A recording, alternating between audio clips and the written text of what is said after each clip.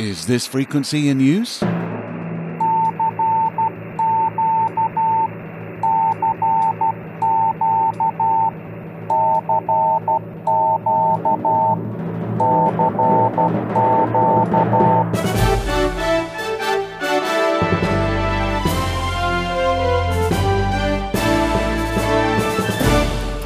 Welcome to Southgate Vibes, a selection of the latest stories direct from Southgate Amateur Radio News.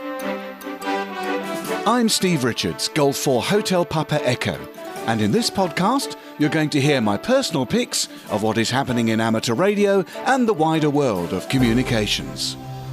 Whether you're just starting out in ham radio or an experienced operator spinning around the spectrum for those rare and sometimes strange signals, I hope you'll find something to entertain you here. Welcome to Southgate Vibes.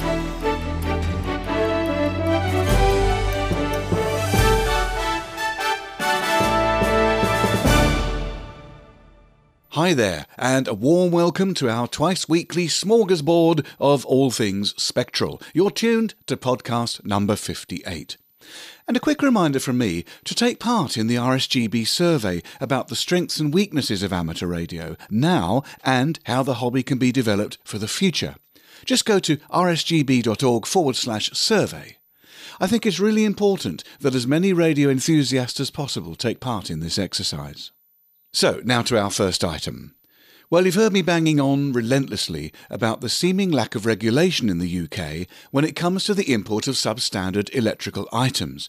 These sorts of things are cheap because they've been constructed to standards lower than the UK requires. They may work, but you are potentially inviting electrically dangerous risks or fire hazards into your home. And from a radio enthusiast's point of view, the possibility that these items will be a major pollutant of the electromagnetic spectrum. Your average consumer may not be able to detect this illegal radiation directly, but they may just wonder why their TV remote or their DAB radio perform badly. In a perhaps surprising but very welcome development, eBay has launched an initiative to help the regulator to kill off the sale of substandard items at source. The BBC reports that the online sales platform eBay is handing regulators such as Ofcom the power to remove listings directly. Officials will be able to remove items where they have evidence of a risk to consumer safety, eBay said. Online marketplaces such as eBay are engaged in a constant battle to ferret out unsafe items sold by their users, and this is partly because nearly anyone can create a listing on online auction sites. eBay said that the move was designed to speed up the removal of illegal or unsafe items without waiting for approval from the company. Only selected, trusted authorities will have access to the new control tools. Those that do will have the ability to take down any listings from the marketplace themselves, the company said. More than 50 authorities around the world are already involved in the early stages of the project, it added. The initiative seems to be mainly directed at the sale of substandard and dangerous electrical goods. Whether this includes items such as power supplies sold with no suppression components is not specifically mentioned. But theoretically, this could enable Ofcom to remove products that do not conform to the UK's EMC requirements.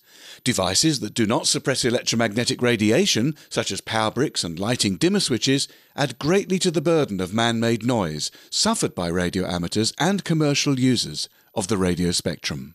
You can read the full BBC story at www.bbc.co.uk/news and head for the technology section. You are listening to Southgate Vibes with me, Steve, G4 Hotel Papa Echo.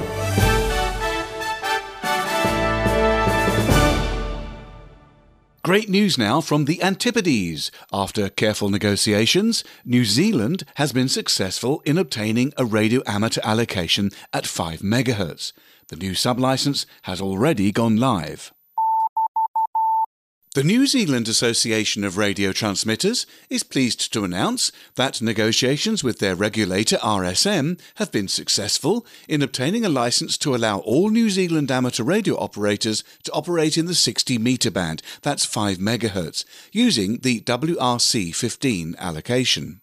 Following the end of the two-channel 60-metre New Zealand trial in 2020, Bob Vernal, Zulu Lima 2 Charlie Alpha, has been successful in obtaining clearance for the new amateur secondary allocation, 5351.5 to 5366.5 kHz.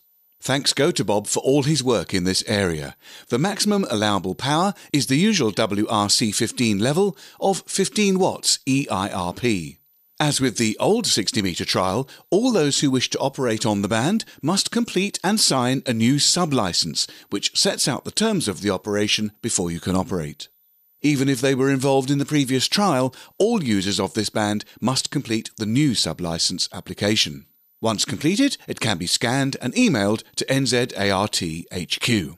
Once acknowledged by return email, radio amateurs can begin operation. The NZART main licence and the 60-metre sub-licence are valid for a 12-month period to allow the regulator RSM to assess if there are any interference issues. If not, then NZART will negotiate with RSM to have the 60-metre band allocation added to the general user radio licence. If this negotiation is successful, then the need for the sub-licence will not be required in the future. And our thanks for this story to Paul Gaskell, Golf 4 Mike Whiskey Oscar, who is the editor of the 5 MHz newsletter.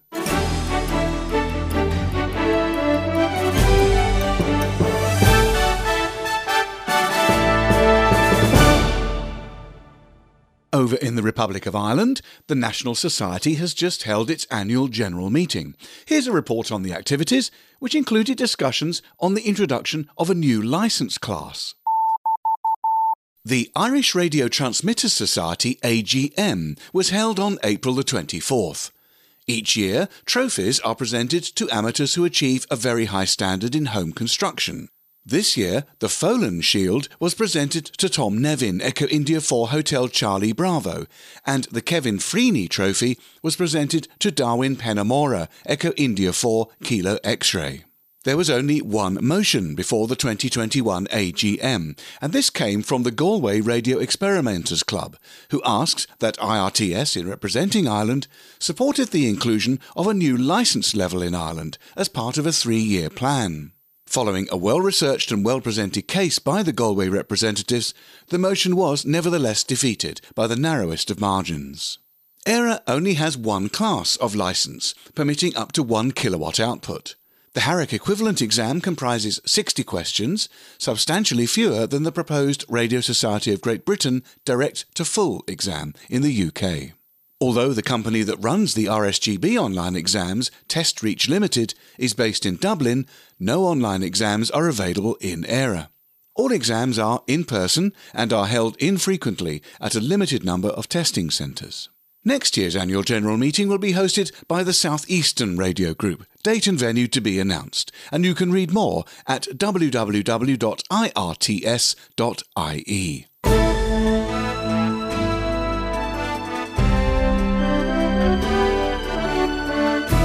You're listening to Southgate Vibes with me, Steve, G4 Hotel Papa Echo. We'd love to hear from you. If you have a comment or a question, pop us over an email. Our address is vibes@southgatearc.org. That's vibes@southgatearc.org. You never know, we might feature your message in a future edition.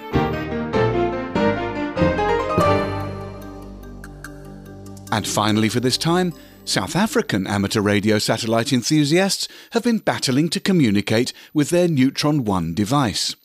Sometimes it will, sometimes it won't do what it's told, so the team are hoping that amateurs around the world will help them to gain a bit more control over their bird. Amber Whiskey Hotel 6 Golf India reports that the Neutron 1 CubeSat team, part of AMSAT South Africa, is looking for amateurs around the world to help troubleshoot its satellite. The team believes that the satellite goes into safe mode intermittently, making communications difficult. The satellite has had an operational beacon since deployment, but its operation is irregular. The beacon downlink should be 60 seconds apart. Beacons have been captured by various amateurs around the world and via the SatNog's ground station satellite network. Commands have been transmitted to change the beacon rate and the satellite has responded correctly, but the success rate is only approximately 1%. With broader community involvement, the team believes it should be able to increase the probability of successful communications with the satellite. The Neutron 1 team are asking for the community's involvement to attempt to send a larger set of commands that would allow them to troubleshoot the satellite and attempt to make it fully operational. The goal is to get Neutron 1 to be more responsive to commands sent from the ground and to activate the science payload and download its data. You can find out more about how to send commands to the satellite at www.amsatsa.org.za. And if you plan to have a go at transmitting commands or have received the satellite beacon, or if you have any questions, then please contact the team via email n1-info@hsfl.hawaii.edu. Well, that's it for this time. You've been listening to Southgate Vibes, stories about amateur radio and the world of communications from Southgate Amateur Radio News. You can find these stories and many more daily reports at our website, southgatearc.org. Don't forget, we'd love to hear from you. You can get in touch by sending an email to vibes@southgatearc.org. So until next time, this is Steve Richards, G4 Hotel Papa Echo, signing off and wishing you best 7-3.